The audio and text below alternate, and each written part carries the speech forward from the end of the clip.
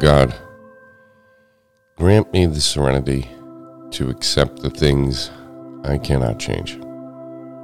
Courage to change the things I can. And the wisdom to know the difference. Living one day at a time. Enjoying one moment at a time. Accepting hardship as the pathway to peace.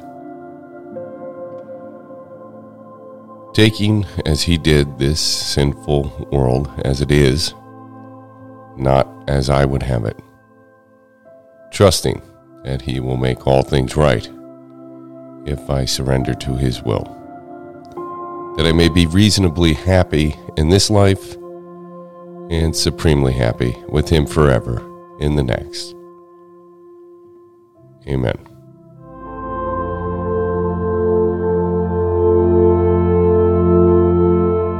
Thanks for starting your day with hammock readings, and we look forward to seeing you again tomorrow.